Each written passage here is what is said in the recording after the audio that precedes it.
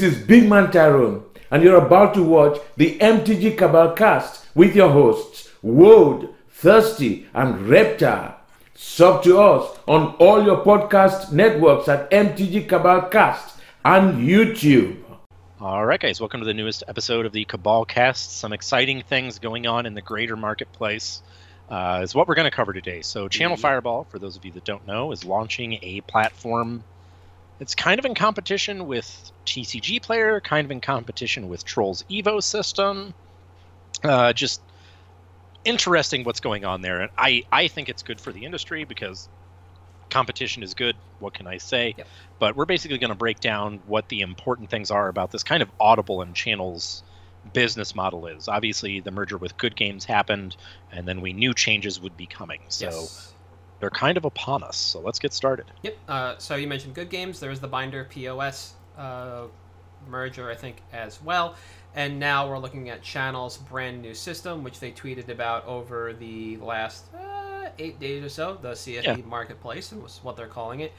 And they made, I guess, what we could call a clarification on what's going to happen. And the idea is that this is going to be a market space for LGSs to operate, and they wouldn't compete with the individual. The individual could still work on TCG Player.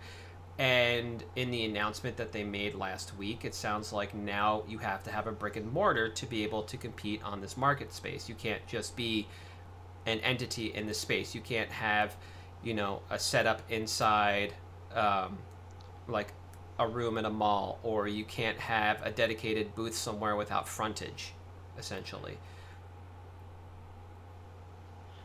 Basically, to me, it sounds like, look at what Wizards would require from you in order to get allocation from them. Yep. That's what we want. We don't want backpackers on this. I think, to me, it seems like it's coming, you know, if we're working with brick and mortars, they're recognizing the opportunity that exists to actually push up these brick and mortars, where Wizards of the Coast has kind of left them by the wayside and started doing, you know, fulfillment by Amazon and all this other stuff.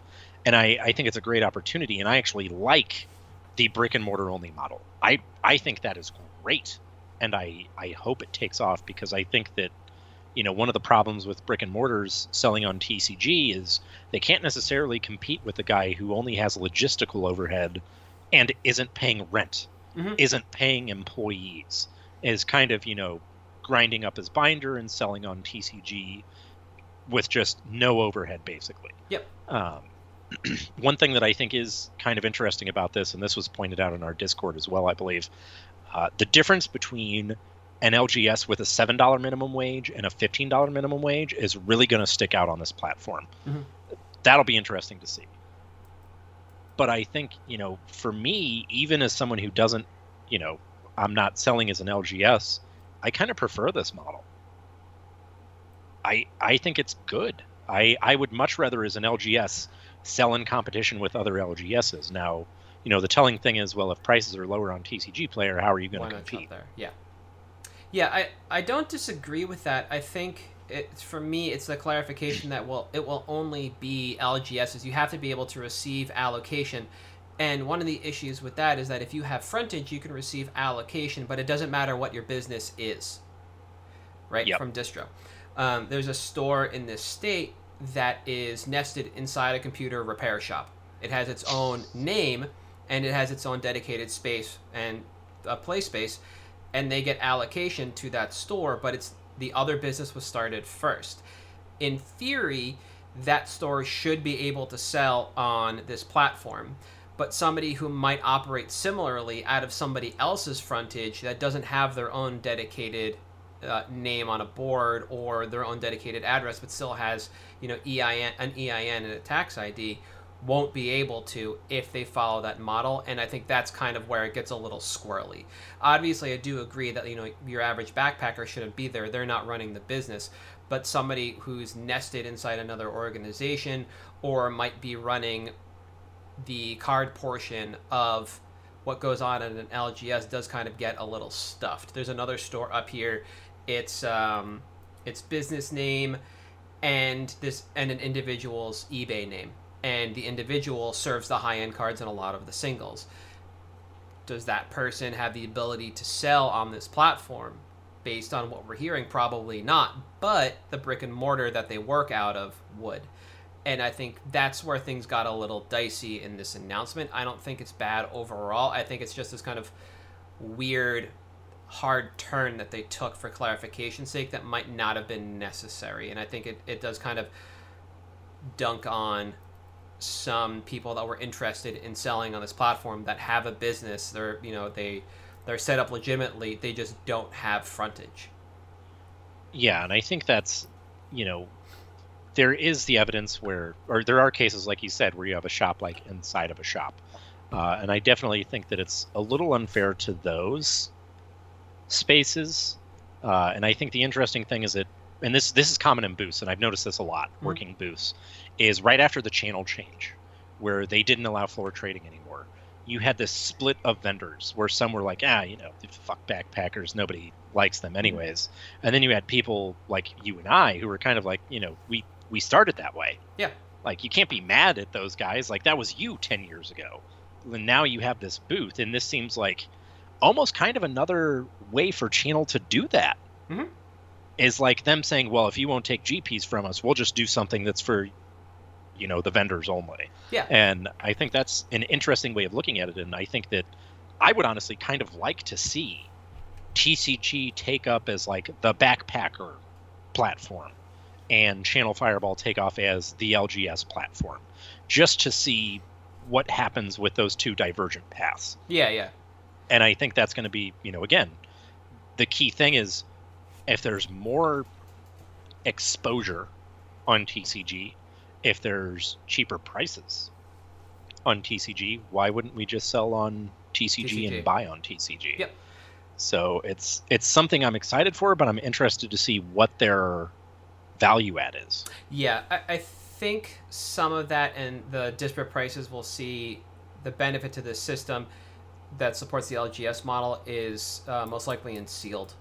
Yeah, I think so for sure, because especially, obviously one of their biggest things to compete with TCG on is the fee structure. Mm-hmm. If you can be more favorable to your brick and mortars, they're probably going to go there because it's lower overhead on their end. Yep. And being able to sell sealed at a decent margin and not have to compete with FBA by Wizards of the Coast would be a pretty huge deal. Mm-hmm. And I think, like you said, sealed, and that's one of the important things is, they really can't cover any card games that TCG doesn't cover already. Although I think it will be interesting to see what happens with Flesh and Blood. I don't know if you knew this. TCG currently has a Flesh and Blood incentive program running, where if you sell X amount of Flesh and Blood on their platform, TCG will pay you $300. Huh. Well, Channel's running all of the organized play for Flesh and Blood, so presumably they will be the preferred marketplace for something like Flesh and Blood. That's pretty so I think that'll be interesting to see how people start doing that, because you have, TCG doing that, and then there's a lot of stores that started on like Shopify or Square. Yes. Yep. Well, those companies do rolling capital loans where they will reclaim payments through your transactions every month. And that's a great value add for them. And it's just interesting. I'm curious, once we get into the minutia and we have the full announcement of what the CFP marketplace is, what that value add is for them over something like a TCG. And I think it is going to boil down to, they're not fixed margins anymore because we got rid of MSRP. Yep. But if I'm selling sealed product exclusively on Channel's marketplace and I'm selling it for $120 and I'm netting $10 more than I would on TCG, I'm going to do that all day. Yeah. And finite supply of, I won this bucks. TCG player going to have to go to the Channel marketplace. All right. I will say, I think one of the value adds that they have the potential for, and this is something they have mentioned, is the store credit system. Yep. I think being able to go to an event, to trade in at Channel Fireball, to get store credit, and then spend it on anyone in the platform is huge. And that's something that TCG kind of did early on, and I guess was kind of trying to get back into, but just not nearly on the scale that Channel can do, because Channel already has that established, these are our buy list numbers, mm-hmm. This is what we're doing. Come to our events, grind side events, get store credit, spend it on the website. Yep. And I think that's huge because, one of the things about store credit is if anyone has any amount at an LGS, sometimes it just sits there forever and you never spend it because they don't have the cards you want. And I think that having the opportunity to be on this open market platform where there's, potentially thousands of LGSs selling singles means you're much more likely to get that stuff. Yes, and I think that especially, it's interesting that this happens right after the Good Games merger when they try to sell a bunch of inventory and they inherit Good Games inventory because obviously Good Games is going to be selling on the platform. Mm-hmm. So when you trade in, Good Games gets those cards and they'll just sell them on the channel platform. But I think that is honestly, as a player, as someone buying cards, probably the best added value of any marketplace system there's ever been. Yep, I agree. It's a huge value prop. I've seen it happen on the occasion at events.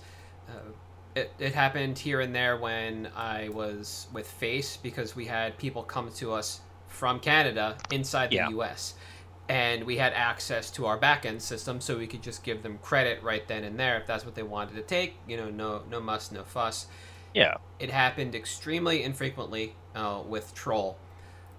And I've never heard of anybody else doing that. And I think that's incredible because, like you said, it allows people to shop across the entirety of the platform. And the only other time I'd ever heard of that happening was when TCG Player showed up at Gen Con when the year they released their buy list system, and they were buying at their booth because TCG Player isn't its own unique entity. You're essentially just racking up credit on the system. That's the only time I've ever heard it. Yeah, a focused push for credit at an event, and I think it's huge for the individuals and allows the LGS to serve a wider audience, which is basically what you want as an LGS. You want to serve the widest customer base you can, and this allows you to. Yeah, and I think the important thing too is the payout for the brick and mortar. My understanding is they're getting paid out in cash despite store credit being used. It's just cash minus higher fees. Yeah. Sure, whatever. Yep. I mean, that's fine. Mm-hmm. I just think that, it's an opportunity. Obviously, you go to a Star City event, you can get Star City credit. Yeah. But that's not nearly the same thing as what this has the potential to be. And that's because, obviously I can go to my LGS and see what they have in the case, or I can just order it off of the website if they have it uploaded on the Channel Fireball Marketplace and be like, all right, cool. Well, this is where I'm selling now. Yep. And I think that's a lot better for the players, which, again, if, Channel we're hitting the brick and mortars by realizing they're kind of floundering because of Wizards, and we want an opportunity for the players, especially grinders, and if Mythic Fests, Grand Prix, whatever, do take on this more regional thing, that's when I think this store credit system is going to be critically important. Yep. Because being able to get, trade into Channel and have a global reach, well, I couldn't find the random June 2 stakes foil I needed for my EDH deck here. Channel's got it on their website. Or on their marketplace, sorry. Just go for it there. Yeah. It makes it a lot easier. No, absolutely. And I think it also has the added bonus of allowing smaller LGSs to take swings at larger buys and not have to worry about what they're going to do with that stock. My LGSs, they sure can buy large stock, but there are not a lot of people that are going to walk in and buy it, so they have to essentially have the out lined up already, be it buy a list or to somebody else dedicated in the area that they're going to reach out to. Yeah. And it's not the worst problem in the world, but not every LGS has that opportunity, and it would be nice to be able to buy anything and everything that walks into your store or up to your booth at an event, at a local event, and know that you're going to be able to strike a deal with this customer, you're going to make this person happy, and you're not going to be stuck with it because you can toss it up on this platform and get rid of it. And I think that's huge. Yeah, and I think, people will say, well, you can do that on TCG Player already, right, but you can't do it with store credit. And I know plenty of people that their entire model is arbitraging store credit from Card Kingdom to Star City back and forth based on whatever their hot list is at the time. I know for a fact there were times at Miniature Market where we would get a buy from someone and it would be packaged from Card Kingdom. Yep. And it would have, an individual's name and whatever their account information was handwritten on a note per the purchase when they leave special instructions. Like, that happens all the time, and I think the ability to do this with a like global singles selection is enormous. Because it, when you do it when you're trying to get to power on like Card Kingdom or Star City or Abu, their prices are obviously inflated because they know what's going on. Yep. They don't want to just sell it for that. And being able to hit this effectively at a low market rate with just store credit is a huge opportunity. So that'll be interesting to see if that buy list does start to shift things a little bit more. That's a good point. Yeah, I think it'll take some time to shake out, especially with events in the future and what those bring. Definitely. Then there's something else that ran alongside this in parallel, unrelated to the platform, and it's that Channel Fireball is going to be a preferred, or rather the expansion grader for Premier card grading out of New Zealand. Yeah, so. This is the funny thing to me is that Sasso was talking like a couple weeks prior about how CGC should be the standard of grading. Dude, come on. you can't say that and then announce that you're partnering for an expansion of a grading company. You know better. Yep.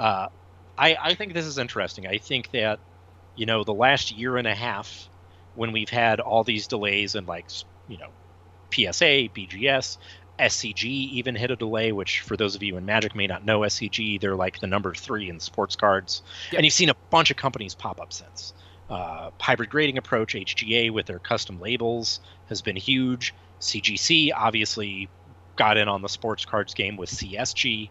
And now we have this. And it's interesting that, this coincided kind of with the announcement that the USPS wasn't shipping to Australia or New Zealand anymore, which is relevant because here we have the US expansion. I think this is, again, I think competition is good. Yes. It breeds innovation. The labels are crisp and clean. I'm really going to be interested to see what this does, not to the Magic graded market, but to the Flesh and Blood graded market. Because again, Channel being the preferred vendor. There it is. So I've got a statement about this I'll bring up in a minute. The only reason I like this is because it introduces specialists into the marketplace. Yeah. Previously, we hadn't had people working within the card gaming industry specialize at grading houses, if you want to think of them that way. Yeah. And I would assume they're not cross-trained entirely. So, if Bob's absent over in sports cards and his desk is full, but John's over in Pokemon has got nothing, could he, pop over and do that? Yeah, I'm sure, absolutely, but I don't think that's the way they want to operate. So bringing in these kind of dedicated specialists to the card gaming area, I think is going to be great overall, and it's something I would have liked to see across all these organizations. My problem with going to one of the largest vendors in this space, especially for something like Flesh and Blood, is this parallels, if you watch the Bob Ross documentary that went up on Netflix a couple of weeks ago, the only people that can grade and determine whether or not a Bob Ross painting is authentic is Bob Ross Inc., which is not a company run by Bob Ross. It is run by his two partners that essentially stole his name from him and have been seen forging Bob Ross paintings in their warehouses. Yeah. So it definitely breeds a bit of murkiness, and I do worry about that. We know, who is it that got slammed for incorrect grading? PSA and BGS both recently. Yeah, for cutting cards and stuff like that, yep. Cleaning up corners and stuff like that. Yeah, you're the only people in the industry. How do we know this is going to really work out? Because, to your statement earlier, competition breeds innovation. There's no other specialists in the marketplace yet. So, you get to just kind of run roughshod, so to speak, in whatever you're going to do right now. And that worries me a little bit. Not entirely. CFB, for the length of time I've been playing this game and working in the industry, has been on the up and up. For sure, yeah. So I'm not too worried about it, but it is something that floats around in the old noodle. Well, and especially, PWCC just got, banned from eBay. They're being investigated as PSA by the FBI for fraud. But were they both for shill bidding? PSA was and BGS were being investigated for grades. Yeah, not shill bidding. Okay. But PWCC was shill bidding. Yes, but yeah. I do agree that getting specialists in this is important. It's, kind of like, and the same thing does exist in sports cards, where vintage cards were printed on a completely different card stock, treated differently, processed differently than modern cards. So you do have people who specialize in, like, I grade vintage cards only, I grade modern cards. And I think that that's important because the processes involved across card hobbies are not the same in manufacturing. Mm-hmm. And I think it's important that you have these specialized people who understand, like, look, I look at Pokemon cards 8 hours a day. I can tell you from looking at it, this is probably going to grade at this raw. And having that guy there is important because it does allow for a little bit more consistent grading without something like HGA uses where you're looking at it with software or anything like that. Now, the interesting thing about PCG is if you go to their website, which is at the bottom of the banner ad, mm-hmm. They don't say if they grade by hand or use software. They just say consistent modern grading, and there's not a whole lot of information on it. Yeah, they're opaque right now. Yeah, and it's, the New Zealand launch was September 10th, so we're 4 days into that. But we do have a North America and an Australia expansion coming as well, which, of course, are Channel Fireball and Good Games. So it seems like this was part of the merger. Yeah. But it'll be interesting to see what this does. I think that we may see more on-site grading at events, which would be great. That was something to be able to go. Yeah, to go to like a Flesh and Blood or Magic event and be able to say, look, on-site grading, here's a raw slab, take it. And, Beckett does that, PSA does that, but what they'll do is they will put it in, do I have any of them handy? I do not. The soft, yes I do, here we go. These soft loaders like this, slap a sticker right here, mm-hmm. and it'll have a raw grade on it. So it's not quite encapsulated, but it is at least a grade from them. And I think that'll be, I think that is a good thing for the industry as well, as getting more on-site grading so that this backlog can start working its way through, because I've got stacks of stuff waiting to ship off to PSA or BGS as soon as they open up. It's just not happening. Yep, no, agreed. I like I said, I like it overall. I'd like to see more people in the space. I didn't even think about... it was a question I had. I didn't even think about live grading at Magic Fest or what have you moving forward, because that aligns this hobby more with sports and I think coins. And so here we are, with the name in industry trying to build a marketplace for vendors, opening up and offering something like this overall. And I guess the last point, just to touch on quickly, and we kind of did throughout, is just our thoughts on the success of the platform on the whole. Yeah, and I think this can succeed. I think it's going to take a lot of push, though. Mm-hmm. Obviously, it's exciting for LGSs to have a platform that's only them. Yep. The problem is TCG is so entrenched at this point as the marketplace. Having that push to be able to say, okay, we want to steal this business from TCG player, let's do it. Yep. That's what it will take for it to succeed. But I would like it to, and I think it can. Yep. I agree, and I think a lot of this push is going to come from Gen Con and Origins.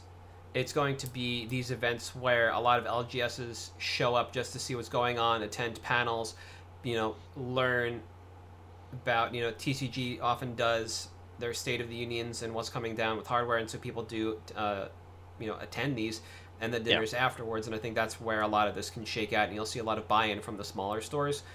And once you have that and you get that buy-in from smaller stores that use Square, like you mentioned earlier, I think that's where the platform just kind of finds its legs, Yeah. And I think, I hope it does. We'll see. But yeah, this next couple months is going to be pretty crucial for it. Yep. I do think it's kind of interesting that it's launching right before the holiday lull. Not sure timing-wise that's the best, but hey. I guess that does give LGS's time to get set up during the time not have as much going on. So. Yeah, we don't know anything about SKUs and how that's going to work, individual products, and if that's going to be a pain in the butt, then yeah, it's nice to have. I mean, they're not going to be able to do it in crunch time, but to move some stuff over and test the water out is probably easier sooner rather than later. And for sure, in the next couple of weeks, you have a little bit of time to experiment. So maybe there are incentives, etc., on the back end. Unsure, but. Picks? Yes. Okay. Let's do it. Did I go last week or did you? Does it matter? You went last week. Okay. Well, we both went last week. So. Well, yeah. So 2 weeks you went ago. first last week. That's all right. So then you can go first this week. All right. I have Extended Art Culling Ritual. Why? Good This question. card does everything you want in black and green. It's a board wipe that ramps you. It is one of the most unique wipes that's been printed. Destroy each non-land permanent with mana value 2 or less. That's pretty unique in the space. It's an EDH All-Star. It's not exactly the most played card, but coming out of Strixhaven right now is probably, and this is also kind of a market trend thing. Yep. I would be looking at Strixhaven now because we're about to be in new standard where Strixhaven is going to matter. And I think it will have an opportunity to shine in constructed play and especially in EDH long term. Now, if you look at the stocks graph, it's pretty static. It's been at about $10 for a while now for the foils. That said, the supply has dried up drastically over the last month or so on this card as we're seeing fewer and fewer packs opened. Collector's boosters are kind of sitting around collecting dust. We've moved on to Fate Reforged, Forgotten Realms, which didn't really sell well. We're about to have another release in Midnight Hunt, and there aren't a whole lot of collector's boosters for Strixhaven actually sitting in distros right now. So we've hit about everything we can. There's not a whole lot of this card sitting around waiting to be cracked still. Right now on the foils, let me see what we currently have, because we were at... Yoink. Yeah, we're at 47 listings, and we were at 96 about 2 weeks ago. So there's been a concentration of the listings being reduced. Yep. The price hasn't started to reflect that a whole lot yet. But if you look, we're sitting at about $10 all the way to the third page when it hits 12. So there's a lot of opportunity to move in on this card and get in. Timeline-wise, I think you're looking at probably, based on how some of the other extended art cards have been in recent sets, about a 6 to 8 month turnaround on this. And that's because we're getting a million versions of every card.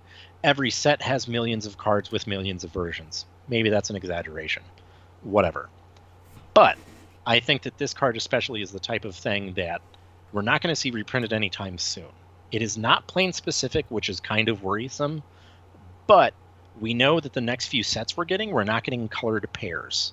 And that's the important thing, because that means that something like this is unlikely to get reprinted in the next year or so now that we know the release schedule.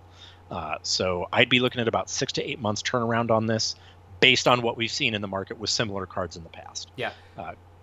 Obviously, the market can change. That's just my expectation. No, it's interesting to see. I wasn't sure. I had to check in on the one from Dragon's Maze because Pernicious Deed is an enchantment that sticks around for colorless black and green, and then you pay X, pop it, and you destroy all non-land permanents with mana value X or less.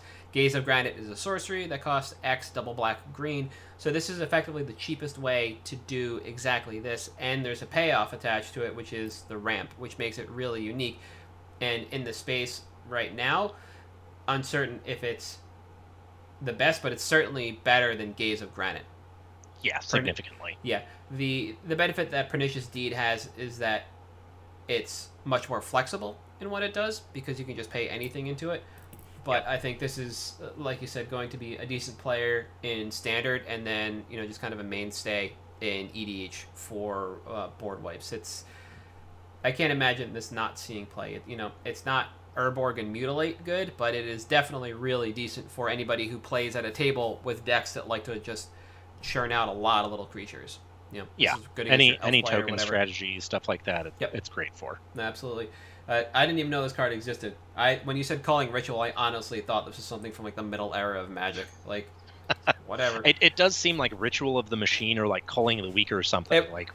It was Culling the Weak that really just made me think of something from the Middle Ages of Magic. And I like I said, I do enjoy the spell. I didn't know it existed, and it was probably something I should buy for EDH. So there you go. Yeah. Proof positive.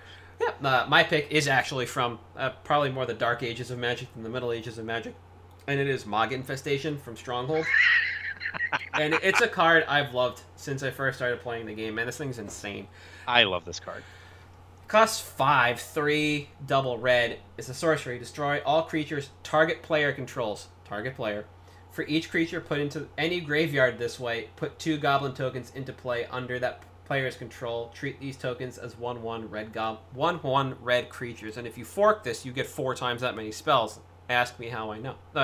Fork that. You get 4 times as many creatures. I've had this on my watch list since early January of 2021, and CK was buying 15 at $1.50. There were 70 on TCG Player, LP or better for $6.20. And when I picked this, CK is now buying 25 at $5, which is an increase on both sides, and there's 68 for $8 on TCG Player right now. So a reduction in quantity, but increase in price. And in the interim, I'm sure a number have sold. So what do you do with this card? Well, let me bring up EDHREC, and it becomes pretty clear. So what you're looking at are either goblins, token strategies, or Purphoros, God of the Forge. Yep. Right? And it's a bit narrow overall when you start looking at this, but it's an easy single spell win. Even with Zodahedron Grinder, you just make a bunch of tokens, you pump them all, and you just get in there, right? So it's a weird self-board wipe. I can imagine you play like with a card like Arcanist in mono red, so you can rebuy it. You can wipe somebody's board of big creatures and make them a lot smaller and manageable. But I still really consider this a self-board wipe. That turns into a kill con or part of a combo with cards like Purphoros or Krenko Mob Boss. And speaking of Krenko, this helps power up a themed goblin deck overall, right? Not terribly thematic in a tribal deck, but it does allow you to turn your anemic army into something more formidable that can take over and win. And again, Purphoros and Impact Tremors are basically instant wins with this because they trigger for all the goblins that ETB. Now, I've been waiting on this card to see sustained movement, and now that we have and can see a solid slope, my expectation is in 6 months at a minimum, we'll be able to sell the Bilists for profit. I would expect profits on the open market within the next month or 2 if you're able to buy around market price based on the trajectory we're seeing. And it took a really long time to get out of this slope. You know, it's September now, and I picked this up 8 months ago. That's a long, long rope that we saw on stocks. And like, I doubt we'll see this in any Commander content, as it seems well outside the quote-unquote field of vision of a lot of content creators. But if we do, and it does anything flashy, then we could see this blow up very quickly on the open market, which will then lead and trickle down to vendors, which means buy less increased. And something I had to think about for a while on this is reprint equity. And I don't think we'll see this in much other than a master set, and even if it is, it's really miserable in the draft format. So I believe we're pretty much insulated from a reprint on this. I thought, well, maybe we'll look at a set like A25 that wants to celebrate all the sets in Magic and might look really neat with a Stronghold symbol behind it. We've had cards with the word Mog come back in Master sets. I just don't see this coming back because the play pattern is so counterintuitive. It's such a non-red card. This is one of the least red cards that's red that I think I've ever seen. Yeah. It's green. It's white and green. It destroys all creatures that one player has, and it doubles tokens. Those are white and green things. Yeah. I don't ever see this card getting reprinted. Yeah, because I spent most of the time thinking, like, for this pick and writing up my notes, like, well, what's the reprint equity on this? Is this something that I pick and then get immediately dunked on into Commander set? And, like, maybe not, because to put it in a Commander set over Blasphemous Act seems silly, because Blasphemous Act is something very clear. Yeah. To make a Commander deck with something like Krenko Mob Boss or Purphoros and put this card inside it seems like where it could end up. But again, the play pattern is so unclear that I just don't think you get this as a reprint. So I feel pretty safe about this in the long term, and it's a card that I'm basically happy sitting on and treating it like it's reserve list. Yeah. This is a prime example of, we talk about the soft reserve list. This is kind of like basically reserve list. Yeah. I mean, this is soft reserve list. This effect is just so outlandish. I would never see them reprinting it. No, not at all. Wait, did it jump up to 20? There's no way. No. No, okay. For whatever reason, the button on TCG Player is a $20 copy. Okay. Yeah. Yeah. 61 listings right now on TCG Player, so they're churning, but just not that regularly. So I'm not quite sure what happens when TCG Player stock runs out or this hits stocks on the daily. If anything, I see the shooting up, and if you want to sell on the FOMO, that's what I would do, and then I think it would be just drop back down over time until people really start integrating this into lists a lot more than we're seeing. The population on Rec overall is pretty low. It's according to Rec, it's in 0% of decks. So this is not a card that I'm picking based on immediate EDH usage. I know it's usable. Ask me how. Yeah. And I think this is just a card that's currently overlooked, and we have the ability to get way in front of. Way, way, way in front of. Yeah, I think that's the big point with this one, is that it is an opportunity to get way, way in front of. Because this is very much one of those cards that I could just one day, you wake up and all of a sudden it's a $30 card, and you're like, I've never even heard of this card before. Yeah. Like, I only know because I drafted it in Stronghold. It was awesome. It was miserable, but it was awesome. And I knew it from there, and now it's like, all right, this is one of those unknown cards that exist from a time in Magic where you didn't have content creators, you didn't have a whole lot of eyes on things. It just didn't exist. Yeah. And that's the opportunity that you have with this card, is when it pops, it'll pop. Absolutely. And it probably won't come back because I don't see it getting a reprint. Yep. And so that's my pick for the week. And I beg you, ask me how I know. I have some more stories. Yeah. I think that's going to be it for this week, though. Is there anything else more about the CFB announcements you want to talk about? Nope, I think I'm good. All right. And just, to toss us in at the end, this is something that we talked about in the Discord last week. We have a couple people that were on the platform, and so when these tweets went out, we put them up there because they're relevant. And the feels that we got on it were not quite ambivalent, a little bit negative, and so that's why we decided to talk about it this week, because this is immediately impactful to vendors. So, thanks again for our patrons and everybody in the Discord for engaging and having even the light conversation there, and those conversations turn into topics. So, thank you. But for MTG Cabalcast this week, where you can find us on Twitter, Patreon, YouTube, and Facebook as MTG Cabalcast. I am at Halt I Am Reptar. I am at Thirsty Sizzler. We'll see you next week.